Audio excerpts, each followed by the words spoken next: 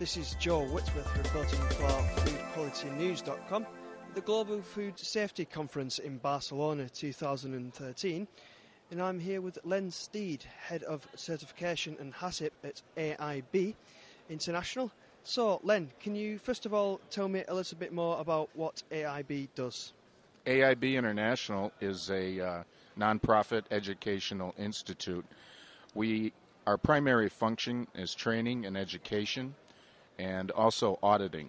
We have unaccredited audits and we have GFSI audits, which are typically termed certification audits. Currently, we have several schemes, SQF, BRC, and FSSC 22000. We also do the ISO 22000 as well. AIB prides itself in the fact that we come in and try to, first of all, identify many of the problems or potential problems in their plant, and then guide them with what they need to do to put a system in place to prevent them from occurring.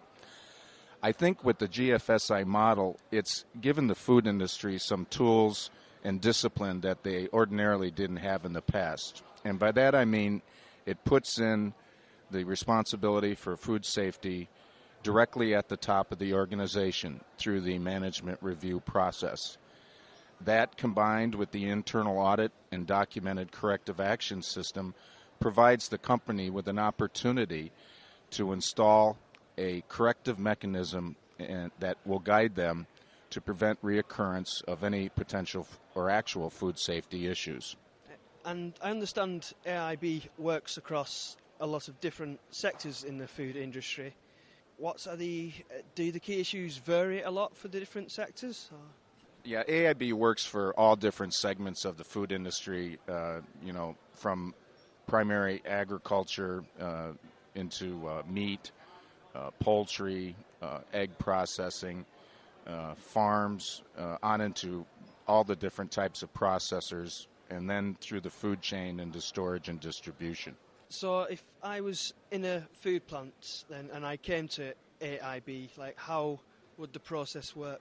They have several options. They can go for a training audit. They can go directly to some type of certification or a GMP type audit. But if you were asking me to do the best method, I would say it would be to have somebody go in and do some type of gap analysis or training audit where there's no pressure with regards to how am I going to score or any of that.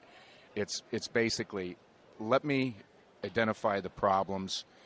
Let me look at my programs to see if I do have something in place that could identify and control it, and start to build your program from there.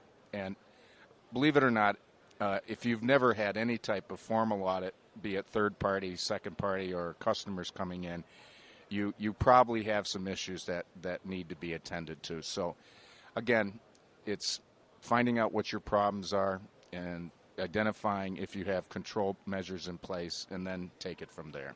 And final question, what then are the main benefits for these food factories? What can they hope to achieve by bringing in AIB or getting in contact with you? Well, I think, Joe, the main benefits would be that they could get a good night's sleep. In other words, they're morally obligated to put out safe food. Everybody knows that. And the fact that they have given their food safety programs the priority they deserve, it will serve them financially as well. They will be secure in the fact that they won't have issues in the marketplace and recalls, which in some cases can actually put a company out of business. Thank you, Len. This is Joe Whitworth reporting for foodqualitynews.com at the Global Food Safety Conference in Barcelona.